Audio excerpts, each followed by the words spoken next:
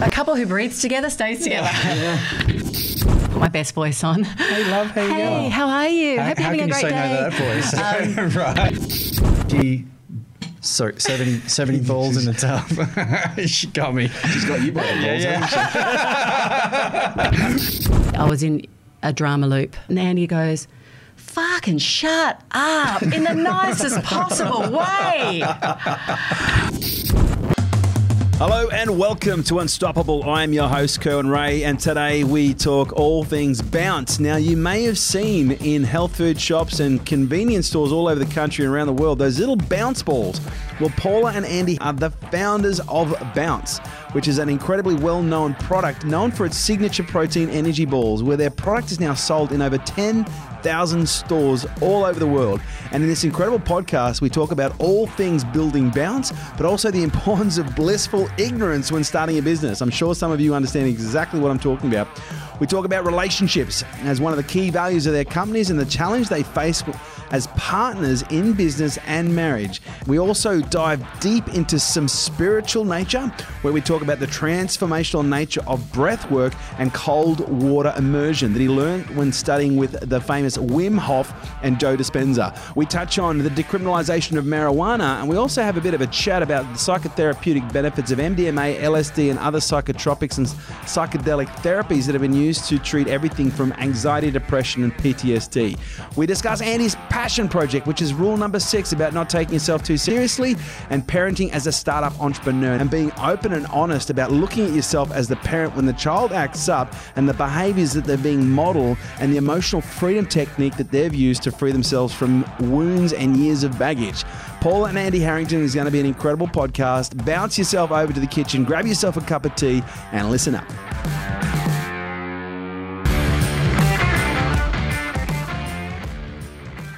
This episode is brought to you by Nail It and Scale It, the world's leading fast growth program for businesses. If you have ever wanted to grow your business faster than what you can right now, if you need to make more revenue, if you need more leads, if you need more clients, if you need to know how to plan your business in a strategic way in order to hit big goals, if you need to learn how to scale your business and grow your team and your business so that you have more freedom, then this program is for you. Imagine 3 days immersed with me where we cover all aspects of business, but we do it from an immersive but also an execution standpoint. We execute every step of the way. And we're looking at 5 key areas. We're looking at your psychology. We're looking at your marketing, your sales, your leadership, and we're looking at your planning and how we integrate these 5 key areas to grow your business and your brand quickly. So if you'd like to find out more information, kerwinray.com. Ladies and gentlemen, it is my absolute pleasure to welcome to Unstoppable. We have Andy and Paula Hannagan of Bounce.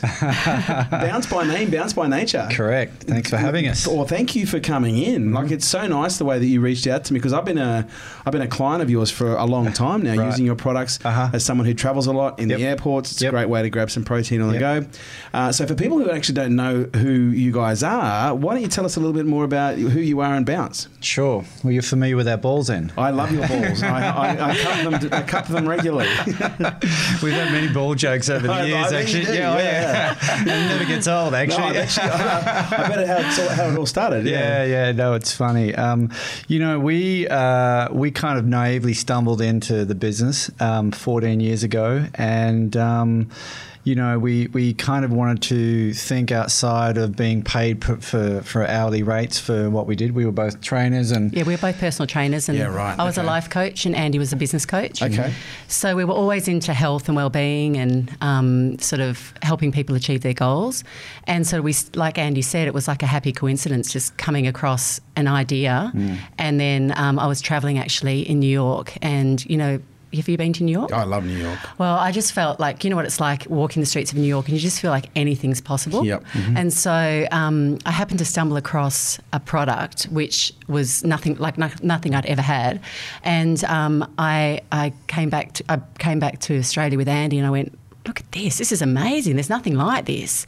Do you think we could do something like this? And, we were very naive, blissfully ignorant, we'd like to say.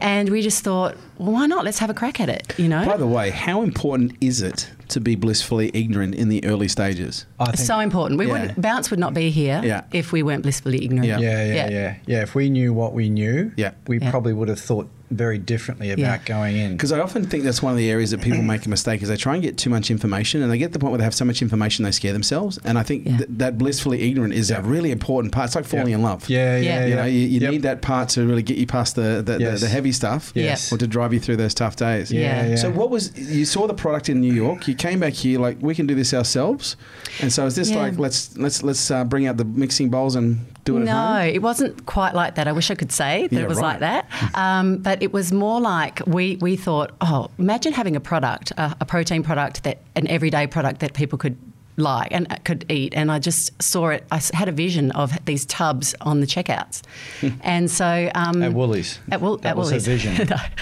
And she was just like, protein snacking, but available for the masses. Yeah. So it was really it was sort of an idea and a branding idea, a concept, and then we've made contact with the manufacturer and really connected. Like, it was just one of those meant to be conversations. Right. And so our ideas and about product and flavours and etc. combined with the genius that the manufacturer had, and we ended up sort of falling into private labelling and then importing. So we basically had an importing business for many years. Yeah. So you actually sourced the product and white labelled through your own brand? Yes, but we didn't know that we were doing that. We didn't even know what that was. Okay, right. Yeah. So it was all very... Yeah, we just said, we love what you're doing, and can we do it in Australia, and can we put our own brand on it? And that were like the initial questions. Yeah. And they were just like, husband and wife, gig in Australia, of course, How big a dink can they fell in love with them. Yeah, that's kind of how it started for them too. So, and we walked them through the process because they'd never exported. Right. So then we went, we'll just ring customs and find out what we need to do, and we'll fill out this form and we'll do that, and it evolved. It was very, very organic. Yeah, right. So it's almost like, in many ways, it's a collaboration of sorts. Yes. And the business is still like that today? Yes, we're on the cusp of changing that. Okay. But we've lasted 15 years. That's a long time. That's a very long time. Well, it is a long time. Yeah. That in itself is an achievement. We think it's an achievement. I think in business in general, 15 years is a long time, but in the supplement space where there is a churn and burn, it's a very transient market. Because I've been a bodybuilder powerlifter since the age of 14, 15, and so I've been using subs ever since I was like 14, 15. Yeah. And the amount of turnover I've seen, do you remember Balance? You came in the market, days and Maxes and everything. There's been so many products that come through, but you guys have really stuck in there. We have actually, yeah. And I think it's probably because we are not necessarily all the way in from a sports perspective, but we kind of play more on the cusp of healthy snacking and protein. So snacking with purpose or function, as opposed to pure sports nutrition. Because you're right, with sports nutrition there tends to be Masashi was in there for a time, and all those bigger guys, Australian companies like Aussie Bodies and stuff, have definitely had to fight for their share as well. And even now, there's other American companies that come in and they just blow it up. They spend a lot of money. They take market share and shelf presence, but they don't necessarily last more than 2-3 years. So 15 years, you've created quite a successful enterprise on any stretch, or anyone's standards. But I'm curious as to the genesis. You're both personal trainers, life coach, business coach. Had you experienced any kind of success at any level before, prior to doing this, or has it been a matter of, we're in Baskin Robbins right now, we're going to try the 52 flavours until we find the one that we want, and this was one that came up? Yeah, well, look, and then I guess, level of success. It's like, if you want to go down this path of riding this roller coaster for 15 years, are you ready for that ride? Because it's going to give you a whole lot more learnings than we were having in playing in the sort of the small world of where we were, right? It's like suddenly now we're stepping out, and then obviously as you go further and further along that, the opportunities for growth and learning get, huge, in terms of the challenges that you're going to face. Yeah, right. And, we were doing everything from, sending 6 pallets over on a container or shared within a container. I'd drive a budget bus down to the airport, pick up the pallets, drive them back, unload them into the garage, pick and pack, unload them into the garage. This is what I want. Yeah. And that was the grind. Like, the first 200 stores I put on myself, I didn't know what I was doing. I'd never really sold, but I thought I can go out and talk to people, because I got half a brain. So is this literally shipment number one? You've rung up customs, you've put some branding in place, you get a massive, how many pallets was your first load? Oh, the first pallet was actually probably about 3/4 of a pallet. So, but... Had you sold the stuff before it landed? No. So you're like, this is a fucking great idea. Yeah. Let's find someone. Yep. I'm going to assume at this point, like, let's get some branding done up, some packaging done up, which was probably done by the... Which was very bad branding in the beginning. Yeah, it was. It's had a few iterations between now and then. Sometimes you look back at the stuff you think was bad and you go, it was actually pretty clean. It was nice and clean, and it was unmistakable. Yes. It was a cellophane wrapper with a barcode on it. Oh, is that the original? That was the original. And then it was in a tub that had 70 balls in the tub. She got me. She's got you by the balls, hasn't she?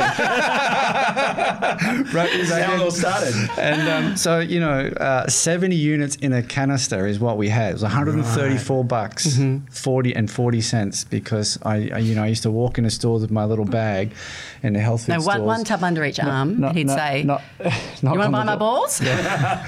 and then there wasn't really anywhere else to put them as opposed to just near the cash register. So we just inadvertently got all this placement right at checkout in all these in the first 200 stores. So we like to tell people that was part of the strategy, but it wasn't. It was just how the product came. It was just like, we're going to give you 70 units in one go. Now, like most of our sales are done in a 12-unit box. Yeah, right. Not a 70-unit canister, Okay. So, but that's part of the naivety going to market. So we didn't really know, and And I think part of the success was the relationships that we had with people. Like, relationships is one of our key values. Right. So when you were picking up those 200 stores, you weren't just picking up 200 stores, you were creating 200 relationships. Absolutely. And so for me, I had a spreadsheet of everybody that was on there, and we'd go, it's about due for a payment. So I'd ring up and say, you put my best voice on. Hey, love, how you going? Hey, how are you? Hope you're having a great day. How can you say no to that voice? Right. Would you mind paying your invoice? It's coming due. And they'd go, yeah, of course. Oh, by the way, I need more. And I went, that's a way to get another order. Yeah. So we learned customer service quite by accident as well. Yeah. So just by doing the right thing. Yes. Just by doing the right thing. Yeah. So it was very organic and self-funded from the beginning. Mm-hmm. Yeah. And I'm going to assume sometimes in those first few years, what were some of the major things that just went to shit that you didn't predict that were going to happen, that just happened, and they happened spectacularly? Stock on water, getting stuck in customs. Okay. You can't fulfill orders. We Exchange started in rate? 04, and then in 09 we had a massive recall that was like, we thought it was going to wipe us out completely. Wow. And it was a salmonella scare of a peanut butter supplier in the US, but they just shut down everything. So everything that was sort of related to it. So that was our number one selling product in the market, and we just said, oh my God. Wow. Somehow we survived that. Yeah, we had to. We had a lot of great support from our manufacturer to get through that, but we did think that in 2009 we thought that was one of the moments. That was going to be a possible. Yeah. Where we thought it was going to all fall over. Were you affected much by the GFC when they came? Not as much. We sort of stayed flat through those years, Okay. and the main reason being is that our economy was sort of propped up by the amount of commodities that we were selling into China, so that as a country, Australia wasn't anywhere near as affected. When it first happened, the exchange rate went to 55 cents, so that hurt for sure. So we had to shrink margins. But then after that, I think you remember that in the 18 months or 2 years past that sort of 07, 08 period, our exchange rate went to parity. And then it was $1.10. So we were laughing. We went from 55 cents to a buck and $1.10, so you have to ride out those, and those are uncontrollables, right? Because then you go, okay, well then we've got a margin structure. We can't just keep fluctuating our prices in the market to our customers, so you just got to suck it up, otherwise you're just seen as being flippant. So yeah, right.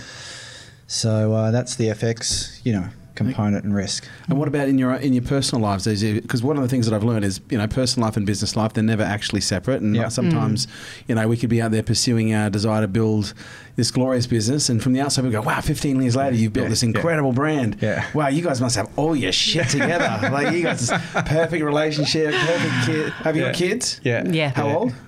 14 and 9. Okay. 2 girls. And so what has been some of the challenges? Because this is one thing I learned, because I feel very grateful. I've got an incredible ex-wife. She's amazing.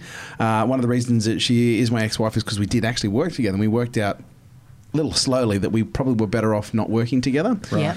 But as a result of that, I've got this enormous level of respect for any couple that can work together and find a healthy dynamic where they can allow the relationship to not only survive but prosper. Yeah. And I can see the dynamic between you two. Like, there's a real bounce. So you guys really do bounce off each other. Yeah. Yeah. How have you managed the dynamic side, the relationship side, when there are times where you're like, hey, I just need you to do a fucking... I've got you by the balls. I need you to do a job. Yeah.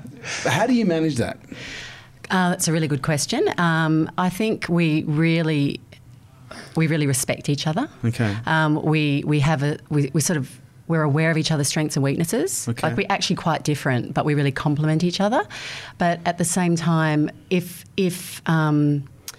Andy's going through a rough time and he's acting out or having a moment, I'm learning. I'm not saying I've never done it, but I'm learning not to react and to let him have his space.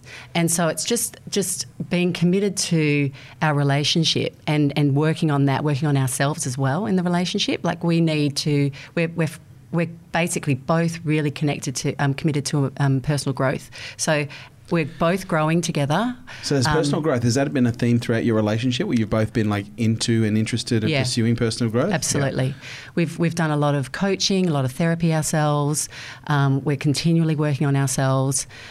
We see everything that comes up as an opportunity to grow. Like, we've had issues, major issues in our relationship that we've navigated because of that, like taking responsibility for our own part in it, I think is really important. Being willing to... What's some of the most successful work you've done as a couple when it comes to the therapeutic or the healing side of your relationship? I think the breathing. Last holotropic breath work? Wim Hof method. I don't know if you've heard of Wim Hof. Very familiar, Yeah. I'm sure that you're very familiar with him. I think that it's been interesting just in all the different things that you delve into and meditate and learn, read podcasts and so forth. And then it's that watering the seeds and having discipline on a daily basis, which I think is really sort of paramount with any of these sort of things that you're going to do for yourself. But the breathing work and the cold water work has actually been transformational, particularly for me personally. And at one point in the last 12 months, Paula was sort of going down the path with the Joe Dispenza train. Great. So she was going down that path, and I was listening to a lot of his stuff as well, and we were also listening to Abraham Hicks. We think she's got some really good insights in terms of her workshops that she runs. Do you know her? I'm familiar with her. I've never done any of her work or read any of her books, but I've watched a couple of small videos here and there and heard lots of people talk about her. Yeah. It's about vibration and managing energy and... There's a universal message in there. Yes. Totally. Yeah. And it's all related. All the different avenues, it all comes to the same thing. It's just what works for each person. But for me, I was going down the Joe Dispenza route, which is all about sort of meditating and changing all parts of self. And I started to do a bit of a doozy on myself, and I started realising that I was trying to, my sort of, I guess, lifetime issue is trying to fix myself all the time. So Andy was doing the breath work, and he was just staying above it, and I was like in this sort of drama, and I was trying to suck him into it, and he was like going, sorry babe, I'm not going there, and I felt like for a moment really abandoned, like you're not coming with me, like you don't care about me. But what he did was the most loving thing, because he said, I'm not going down there. You need to stop that drama. And so we're calling each other on our bullshit a lot. a lot more now. Breath work is so powerful. So Wim powerful. stuff is incredible. I don't know if you've explored holotropic breath work at all. Holotropic, I'm trying to remember the doctor that actually created the process, but he... Is that the Oxygen Advantage? Is that guy, Patrick? No. He's basically a doctor from the late 1960s who was around at the time when... what's the guy who formulated LSD? Terence McKenna. No, he was who popularised it. It was Albert Hoffman. So who was I talking about before I went Albert Hoffman? Wim Hof. Wim Hof. Yeah. So when they outlawed LSD, because they were doing an enormous amount of really good, and I know we had a quick chat off camera before about how there's a lot of research now that is coming available around the therapeutic benefits of psychedelics. Mm-hmm. And when the psychedelics got outlawed in the late 1960s, there was so much incredible research that had been done, around people being treated for a range of mental health disorders and conditions. Mm-hmm. And they wanted to continue to pursue the work, but they didn't have access to LSD anymore. And so they basically started looking at all these Eastern mystical practices where they'd been able to induce, high DMT-like states without the presence of a molecule. Yes, through breathwork. Yeah. And that's where breathwork came in.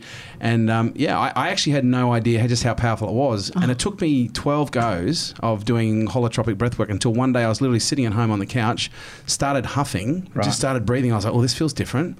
No kidding. 30 seconds later, I had on par with a DMT breakthrough experience. Yes. Wow. It was absolutely incredible. And all the psychotherapeutic benefits that come with that. Yes. So have you experienced that kind of a sensation yourself? Yeah, through the breathwork. Yeah. Most mornings. Yeah. So you do that every morning, you're doing DMT. We breathe. We breathe together. We go, a couple who breathes together stays together. Yeah. But no, I think that this is really, it has been transformational. Like it's something now that I use as a tool in my own kit bag that I've used more and relied on more than any of the other stuff that I've learnt. Because it surpasses thought. Yeah. It gets you out of your head. And if you're a head person, which I am, like I can do my head in quite easily, the breath work takes you out of that. And it lifts the energy from the lower chakras into the upper chakras. And I often see this like bright light, white light coming from my third eye. And for sure, it lights the chakras up, and I'll lie there with my hand on my chest and my heart feels like it's going to explode most mornings from bliss. Wow. And then I'll lie there after the 3 sets, or if I do 3 sets and it was a particularly good sort of ecstasy experience. You'll do another set. I'll go again, Why not? Yeah. What's Dad doing up there? He's knocking out of bed. He's just knocked 3 times. Yeah. So and then combining it with some cold water work. So the cold showers and stuff. Yeah. And that's another sort of piece to the equation too. So at the moment it's good because our houses in Australia aren't insulated mostly, and if the water's cold right now, which is good. So there's a bit of a mental challenge that goes on just before getting in the shower and jumping in and then the cold water, and then you can actually work with it in order to heat your core up and it actually, you can actually... Okay. Well, within 10 seconds of breathing under the cold shower, you feel okay. Just feels normal. It's fascinating. So have you done any other work with psychedelics or like with shamans, South Americans? Like it seems to be becoming quite popular. Look, it's been popular since the 1960s in Silicon Valley. Yes. Using psychedelics for everything from creative purposes to psychotherapeutic purposes. Yep. But what we're now seeing is we're seeing like this third wave come in. It's becoming quite popular. I don't know if you read the book Stealing Fire. No. Great book. Incredible book. Written by a guy, Steve Kohler. I think it's Steve Kohler, who's a part of the Flow Genome Project. Right. Where they're essentially been researching now for I think it's a couple of decades into the science behind flow state and how do we achieve heightened flow state. And they basically look at 3 areas of technology. They look at mysticism. They look at technology. So what technology we can use to access flow states. Mysticism, so everything from rituals, breathing, meditation, and they look at then pharmacology, so nootropics, psychedelics, and we're seeing there's a lot of attention now being put on psychedelics from a psychotherapeutic. A lot of people going to the Amazon doing ayahuasca. Yes. But also from a performance perspective now, we're hearing a lot of people, executives and the like, entrepreneurs, microdosing, LSD, psilocybin. Absolutely, I haven't bought my kit yet, but that's next. So you're open to that kind of stuff. Yeah. I definitely really. I'm fascinated in what that can do, and just been decriminalised in Colorado and in Oakland, California. Psilocybin now legal. So they're the first 2 to decriminalise it in the US. And I think that following on from what they've done with hemp and marijuana in the US, that will come. That's the next wave that's going to come. It'll probably take a little bit longer, but there's certainly a desire for understanding what are the properties that we've got available to us in those sorts of substances. Because even with marijuana and hemp, that whole thing has now been uncovered. Thank God, that it got out of its hole that it was put in. Yeah. And now it's back into an environment where it can actually have the impact that it can rightfully have with humanity, not just from a wellness perspective, but also on the soil, the planet, water. I mean, it just goes on and on. Miracle plant. Absolutely. Yeah. But the same with psilocybin. Like I really believe that there's opportunities medicinally with that, with the plant. And if you think about the root system within the mushroom network, and within the forest, and the forest talk to each other, and the mushroom root system, it's like then it works in the brain, and it knows where anything is going on within its own sort of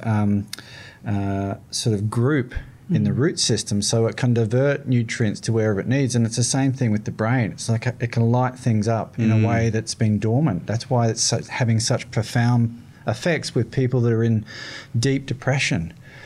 So I think that there's so much to go in terms of us exploring that, because and it's interesting. Every time I have this conversation with people go, there is so much research to be done. I'm like, are you fucking kidding? Mm-hmm.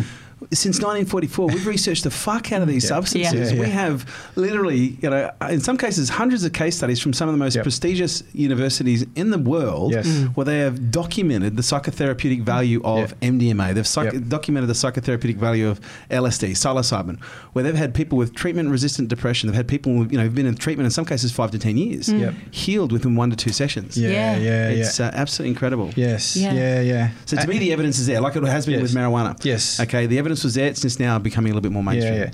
And Charlotte's Web, which is one of the biggest CBD brands in the US right now, was built on the back of a young girl, Charlotte, who had chronic epilepsy, and she's just one of many, that has now got a cure. Yeah. Not just hey, I'm going to make your pain better. It's as soon the very first day that she took, and she was having 100 epileptic fits a day. And the very first day that she took CBD, she immediately stopped. Beautiful. Yeah, it was amazing. Yeah. Well, this is certainly going somewhere that we maybe didn't know it was going to go. So what's next for Bounce? You guys have, I've seen you did a rebrand a couple of years ago. Mm-hmm. Yes. It looks great, by the way. Thank you. Product packaging looks fantastic. But I'm curious as to what's next, because you've got the ball range. You seem to have your distribution sorted out. Yes. There's a shift with manufacturing that's coming up. Mm-hmm. Yep. Anything new in the pipeline? Yes, we've got a couple of new product ranges coming. They're a little bit, we can't really, we're not at liberty to share. Secret science. But we've got a couple of new ones coming, which is really exciting. We're also moving to local manufacturing, which is going to be a big task in itself. Yeah, wow. So you're taking the manufacturing in-house? Mm-hmm. Yes. Okay. Mm-hmm. That's a big commercial play. Mm-hmm. Absolutely. Yeah. Okay. But it's a necessary play. Okay. The manufacturer has too much. Have you guys too much by the balls, literally, or? I think from an import perspective, it's the business model is not sustainable long term, and it's just too many external factors that you can't control. Right. So we're just ready to have a bit more control over it, and also Australian made product. Yeah. Okay. And that's about partnering with a manufacturer. Not from us doing it from scratch. It's like finding a partner. That's we know what our skills are. We're willing to commit with us and then come along the journey. So, we're not doing it from scratch. Okay. Yeah. So you guys have really identified your skill set with what you do. And I'm going to assume that's more on the front end in terms of the product marketing and the distribution side? Yeah. Yeah, and new product development for me. Okay. Mm-hmm. Yeah. I really want to know what these new products are. Can I guess? They've got protein in them. I'm going to guess. They've definitely got protein in them. You don't have to nod. I'm going to guess that you've got a plant-based protein ball coming through. We've already got a plant-based range. You do? Yeah. You didn't know? No. I can talk about that. Yeah. Okay. Yeah. Well, we need to talk about that because I didn't know you had a plant-based range. Yeah, we've got a vegan range. When did that come out? That's going to make me look like an idiot, isn't it? Oh, no. We launched. We did a soft launch probably about a year ago, and we were a little bit too niche on the flavours. So then we've just reworked it. So we've got some really good... Same levels of protein? I think we're maxing at 10, Okay. 10 grams, 8 to 10, because if you go too high with plant-based protein, it can get a bit grainy. Yeah. So it's finding that balance between enough protein, good texture, Yep. good overall Yeah. experience, because it's just got to taste great. Yeah, you know, if right. it doesn't taste great, it's not going to be consumed. So my second guess is a collagen product. Let me going to tell me you've got a collagen product coming out already. Have you got it going? No, not quite. Not quite. No. No, I'm close. I'm sorry.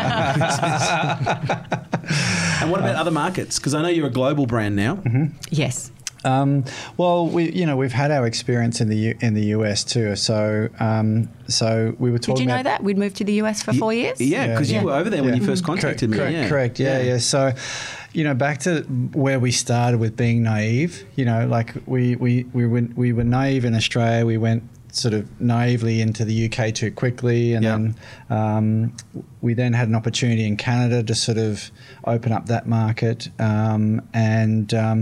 A very funny story, actually. I've got to tell you this because the guy that who was the buyer at Loblaws. So Loblaws is like Coles and Woolworths, but in Canada. Right. And his name's Aaron. He doesn't work at Loblaws anymore, but his name's Aaron Skelton. He emailed me on a Friday night, and I'm on a houseboat in the Hawkes River playing poker, drinking beers with a bunch of mates, smoking a few tips. So I get this email through from Loblaws, and I've just brushed him off. I emailed him back. I said, mate, I'm on a boat playing poker, and I'll check you on Monday. And he thought it was the funniest thing ever. He's just like, who the fuck is this guy? Thinking he can blow me off, right?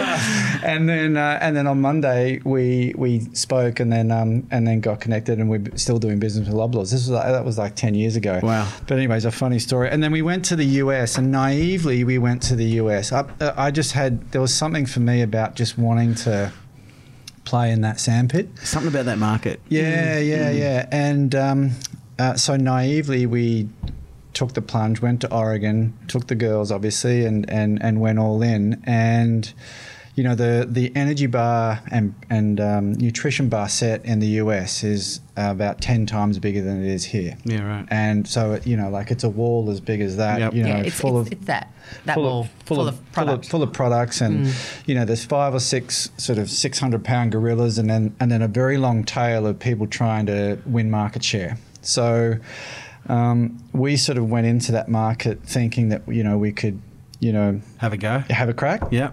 And I'd rather. And we did. And I'd rather do. First couple of years, we were the new darling of the industry. In 2000, so we moved in 2014, and in 2016 we just got listed in a Trader Joe's. Do you know that brand, Yep. Trader Joe's? Yep. Yeah. So they negotiated with us for a little while and said, "Hey, can you make us a product?" And we said, "No. It's our brand, or it's us or nothing." And they finally relented and said, "Okay, well then you come in." And so within their energy bar set, within their stores, it's not very big at all. It's very small. So then, we're the sort of new kids on the block. Okay. And they pumped us with POs in the first sort of 6 months, like you can't believe. I was just like, we just couldn't keep up. Like it was crazy business. So in 2016 at Expo West, which is the big natural products expo, we had retailers coming to us. We had private equity all over us. We're just like, yeah, here we go. So we doubled down on everything. Wow. And we built the team. So we had about 15 people across the country. And the US is very different than in Australia. Most of your people are going to be working in remotely because it's such a big place, and you got to get around. So. But we doubled down, and we raised a ton of money and sort of went for it. And then 9 months later, Trader Joe's kicked us out. And then suddenly now we're a brand that's domiciled on the West Coast. And you end up in a store on the East Coast, and no one knows diddly squat of your brand against anything else. And they go to that big wall and they shop on price, and we got schooled. Yeah, we got schooled. Yeah, right. For sure. Well, great lesson by the sounds of it. Oh, amazing. Yeah. You're going back after the US. Oh, you're still in the US, aren't you? We're retracting at the moment. Retracting. Yeah. Okay. Yeah, we're focusing our energy here in Australia. Okay. Yeah. Be the big fish in the small pond. Yeah. It was costing, because Australia is actually a good market to own. When you think about it, because a lot of people, and I've seen this happen, a lot of people get intoxicated with the prospect of the US. Yes. And it's actually brought a lot of big men undone, big girls undone as well, big businesses undone. Where they go, if I can just crack that US market, so you know what, just be happy here sometimes. Yeah. Well, and that's what happened to Swiss. So the Swiss group did the same thing, and they went much bigger than us. Yes, right. You know, I think also there was something about our product offering that the Americans like everything big. Yeah. So our product is a small little ball. It packs a punch usually, and it satisfies. But if you haven't tried it and you're seeing a small bounce ball compared to a big Cliff Bar's 99 cents, and we couldn't get our price to compare, then, you know, you can't blame them. And the other thing was... Because it really is premium nutrition. Yeah. It is absolutely premium nutrition, but you need to put the marketing dollars behind it. And after, you know, we were just burning cash, and we just had to pull back on the marketing. The more you pull back on the marketing, the more the sales don't. So it was just a massive learning experience. Did you just take investors for the US market? You are wholly owned over here? Yeah, well, our piece of the equation, which was Australia, the US, and Canada, was raising money. It was within that group. Gotcha. So that's the other thing. I mean, I went into, I don't know how many private equity boardrooms. I got used to it. You know, 5 of them, and you can just talk and. So you you did a few rounds of capital raising? Yeah. But also then you get used to it. Like you get used to building the decks, you get used to putting the information together, then you get to talk. It's an amazing skill set you've got now. It is incredible. How much did you end up raising? About 10. Yeah, nice. That's how many rounds? It was about... that was 3. That's great. That's solid effort, mate. Yeah. No, it is. And look, you know, I think like there was a company that came in after us when we were in the US called RX Bar. I don't know whether you know those guys. They had a very different strategy when they went to market in the US, and they completely blew up in a very, very short period of time. They had a very sort of refined ingredient. Prescriptive. Their labelling was, you know, 3 eggs, 6 almonds. You know, it was very. I've seen them. Very well done. Incredible packaging. It was. Marketing. It was actually very well done. And they went after the CrossFitters, and so they built their online strategy in the US first, and then they got so big from the groundswell that they had online. Then the retail started opening up. So that was a really good thing to watch, although we're just like, shit, man. We should have done that. Yeah. Well, that's a good question. Like, do you guys have an online strategy, direct to consumer, or are you guys staying out of that? In Australia, I think... It's a bit more difficult in Australia because we have such a good presence in the supermarkets and we don't want to compete. Yeah. So, we do have online, but we don't compete. Yeah. So, But definitely if we had our time again and went into the US, I would definitely follow a model where, once you go into distribution and into retail, you can lose a lot of control in your supply chain and your margin structure. So it kind of it gets a lot harder to control that. Whereas if you're in an online environment, you can, you know, set up your funnels, set up your marketing. You can actually track your ROI. You can actually track your dollars, and then is it working? Do I dial it up? Dial it down? You know. So, but for now we had to sort of back out. What about Amazon? Has that had any impact on you guys at all? You doing anything there? We sold in Amazon. Amazon was one of our best customers in the US. Right. And we sold to Amazon.com.au and have sold to Amazon Canada and stuff as well. So, definitely playing with them. Okay. But we're still trying to figure out what it means for us here in Australia versus what it was. So we've gone back to doing the import model, export model, I should say. And so we know there's some secret squirrel stuff coming for Bounce. What about for you guys? Are you guys starting to think about another project from here, or are you still all in on Bounce? Like what's funnily enough.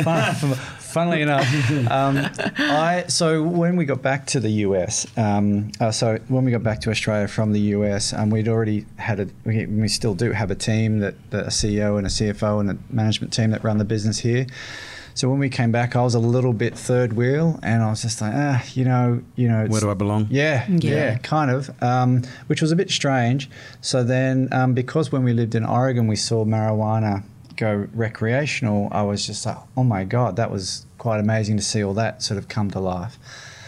So I'm playing with hemp and CBD and trying to add some value to some other businesses and help them set up their sort of strategic intent with their products and geography. It's going to be fucking huge. Yeah, it's going to be massive in this country. Yeah, it is. And look, and there's still lots to do everywhere. Heaps. You know, there is so much to do. So it's trying to sort of connect the dots. So I'm able to, with the experience over the last 14 years, understand supply, co-manufacturing relationships? What are the retail and commercial opportunities? Is distribution and retail better for this product line versus online? Yeah. So I can have a point of view on those sorts of things. You and know? if you look back at all of our experiences, he now has this blank canvas that he can go, I know what to do now. I won't do that. I won't do that. I won't do that. You know, it's just such a wealth of learning that you get from making all those mistakes. Yeah, yeah. You know?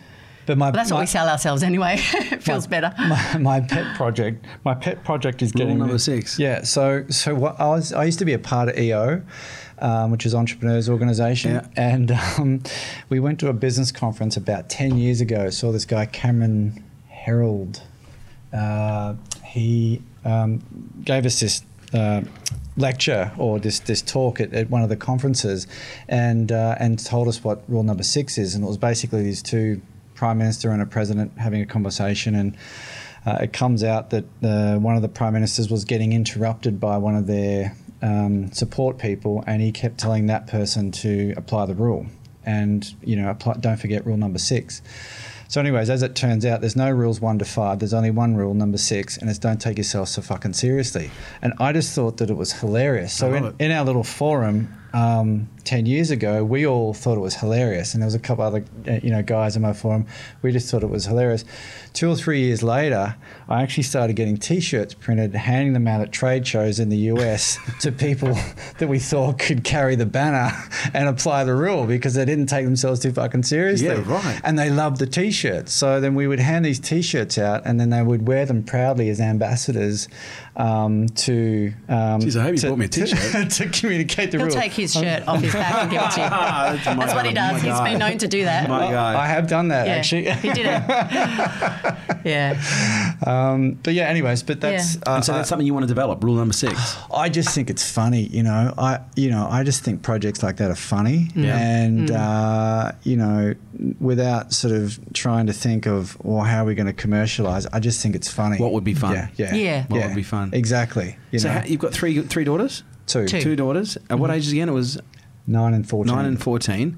So you had a 1-year-old when you guys kicked this off. Yeah.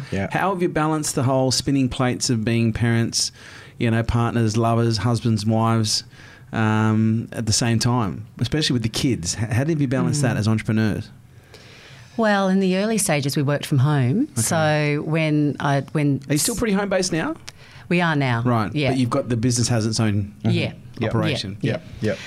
So I'd put the Stella down for a sleep and then I'd work. Yeah. So I had that flexibility, and I still really value that flexibility, being able to go drop the kids off to school, pick them up, just work my own hours, So that's how we made it work. I mean, it was pretty stressful. Having all our eggs in one basket for 15 years has been really stressful. Yeah, right. And I think that's one of the things that we've noticed in Andy sort of exiting to do this other role. And for me, I'm starting to move into other things as well. It just gives us sort of some other financial streams of income, because when you're reliant on one stream of income, and then when it's good, it's great, and when things are challenging, it sort of threatens your livelihood, and you can't help but the kids pick it up. Like we've got a couple of kids who are very, very sensitive and very aware. Yep. So they, you can't really hide anything from them. So we try, like Stella will sort of say to me, Mum, you're pretty stressed, aren't you? Are you okay? And I'll say, yeah, I am stressed, but it's nothing you need to worry about. So I think it's really important to acknowledge what they're picking up, so that their intuition is, you're saying, yep, your intuition's right. Yeah, right. But it's not your burden. Yeah. You know what I mean? So, I mean, we've just step by step, we just Sometimes they will say to us, can you guys shut that up, We don't want to talk about business. Yeah, stop your business talk, you know. So they definitely, They've probably got a little a business degree, though, from listening in and seeing what's going on. Are they showing any entrepreneurial traits at all so far? Our little one, Frankie, our 9-year-old. Yeah. She is the negotiator. Yeah. She is such a negotiator. In fact, her teacher chose her to go to an entrepreneur's workshop for the school. Yeah, and it was funny. And she goes, why do you think they picked me? I said, because you're showing entrepreneurial traits. She goes, no, I think it's because my mum and dad own a business. Right, yeah. But it's I don't think you ever like get the formula and then it's locked in. It's just an ever evolving, constantly changing, adapting, flowing. Trying to make sure that we've got boundaries and that we, you can actually devote time to, being present, with them. Yeah, and they're our gauge as well. They'll let us know. Yeah. And so the canary in the cage in many ways. Like if they're acting up or there's something wrong with them, it's always a good opportunity to look at yourself. Yeah. What's going on for me? The canary in the coal mine, I should say. Yeah. So if Stella gets really stressed, she's very conscientious, so she gets really stressed about assessments. And so I went in trying to support her. I need to look and go, well, what do I need? I'm pretty stressed at the moment. Yeah. And I think that I think that, and this is something Abraham talks about as well. You never get a certificate to say that you're aware. It's just an everyday. It's an everyday. Moment by moment. Are you awake today? Because some days we're more awake than others, right? Yeah. Some days we're more aware than others, and I think that that's really important for us to sort of try and have that barometer for ourselves within the family dynamics. And I think the fact that we're both on our own journeys, we can gently remind each other. What I wanted to say is I had to tell you this story. So the other day I was in a drama loop about something. Yep. You know what a drama loop is? Yep. Yeah. And Andy and I are learning to get out of those really quickly. Nice. And so I was in one and I was going on about it and Andy goes, fucking shut up in the nicest possible way. In the nicest possible way, he added at the end. And I thought... Vote one for Andy. I thought... And because of where our relationships got to, I went, yeah, you're right. Thanks. Well, it's like Mel Robbins. I didn't get offended. No. I just went, we've got that. How beautiful is that? It's so beautiful. So for everything that we've been through, to have a relationship where he can say that to me and I can receive it and go, you love me, and that's why you said that. Yeah. Yeah. So... And I think, but back to the kids and stuff as well, I think that it's important for us, because they're obviously modelling everything consciously and unconsciously. So, the more awake and aware we are, I think the better for us just in general. And then talking to them about the things that we read, listen to, do on a daily basis. They understand we do breath work, etc. But even, of a night time, maybe 3 or 4 times a week, we sort of at the dinner table will during the course of dinner we'll have an exercise that we go through where everyone has to give thanks for 3 things. I love that. And you have to acknowledge everybody else at the table and then acknowledge yourself. And everyone gets the floor and everyone gets the... It's very profound. It is very profound. It's very profound. The kids kind of like blow our minds sometimes with what they say. Yeah. But also everyone's getting their own little gift as well because, then the kids are looking at you and giving you something, but you're able to think about them thoughtfully, which is really, really interesting. It's a great... We don't do it every night, but when we do it, we always find that special. There's definitely something good in it for us. So I think if the kids, when we're sort of managing the sort of energy of the kids and our relationship with them and the boundaries, et cetera, and then putting all those things into the mix with them, then I think that it helps. Yeah. And they're not always wanting to listen either. No. If we've got... Yeah, exactly. But, have you ever heard of EFT, emotional tapping? Of course, I'm a big fan. Yeah. EFT, NET, Well, when we were on our knees, actually, the last year of being in the US, there was a lot going on and we were probably at our lowest, I'd say. We started doing tapping. Yeah, right. And before work, tap, tap, tap in the car like some crazy person. But honestly, it was amazing and it really helped us manage those emotions and just be able to focus and get ourselves through that period. And so if the kids are going through stuff, I'll do a tapping with them. Nice. Yeah. So, and they don't think it's too... I mean, they will still, at that age where they'll do something weird like that with us, they're not completely rejecting it. Not yet. Not yet. That's right. I was going to say give it time, but you never know these days. Yeah. It could become quite fashionable with kids. Yeah. Well, we've pretty much exposed them to everything that's weird. Well, you must do the same, though, with your boy, my right? son, he's 5.5. He knows how to heal with his hands. We talk about leadership on a regular basis. Right. He understands That's awesome. energy. Yes. Yeah. We have big conversations. Yes. About magic and intention and yes. Yeah. Yeah. It's to me, I see being a father because I'm such a performance nut, to me it's the ultimate case study. It's the ultimate experiment. Like I love to work with people every day, but he's a human being. I actually get to play a huge role in moulding. Yeah. Yes. And like you say, they pick up everything. Yes. Yeah. Yes. And, that's why I say, people say, oh, the fucking millennials. I was like, who fucking raised them? They're modelling something. Yes. They're modelling someone. Yes. They're not just doing it because they think it's fucking going to agitate the old people. Yeah. Well, and it's often like those dinner time, like around the table conversations, like what are you talking about as a family, right? And there's very, and I remember when we were growing up, it's like you didn't talk about money because money didn't grow on trees, and I didn't actually really get a download from my dad about how his you didn't job talk about your emotions. No, exactly. And you had to eat boiled broccoli with no. They didn't know how to do Brussels sprouts well at that stage. Brussels sprouts. That's what I meant to say. Yeah. Brussels sprouts without anybody. I was a ninja getting fucking vegetables off my table under my shirt and flushing them down the toilet with nobody seeing them. I was a fucking ninja until I got caught. Right. Guys, honestly, this has been a really enjoyable conversation. But in order to finish this off, like, you've clearly been around the traps. You've seen a lot in the last 15 years of business, and not just 15 years of business, but life. I'm going to ask you independently, what's the best piece of advice you've ever received?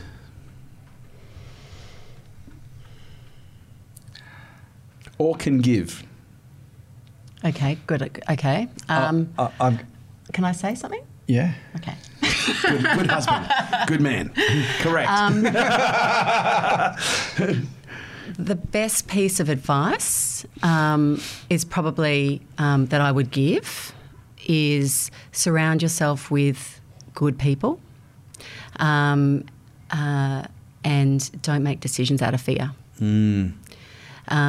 Because if I look back, and I've been detailing the story of Bounce because I'm just doing some sort of playing around with writing a bit at the moment. And in looking back, I can see that sort of the decisions that didn't end up the way we wanted them to, was because we were in a state of fear. Yeah, right. So that would be my advice. Just don't make any decisions, take a breath, pause, wait till, look at what doors are opening, what doors are closing, and go where the doors are open. And if the doors are closing, don't keep banging on it, because you can get injured that way. That's my advice. And yours?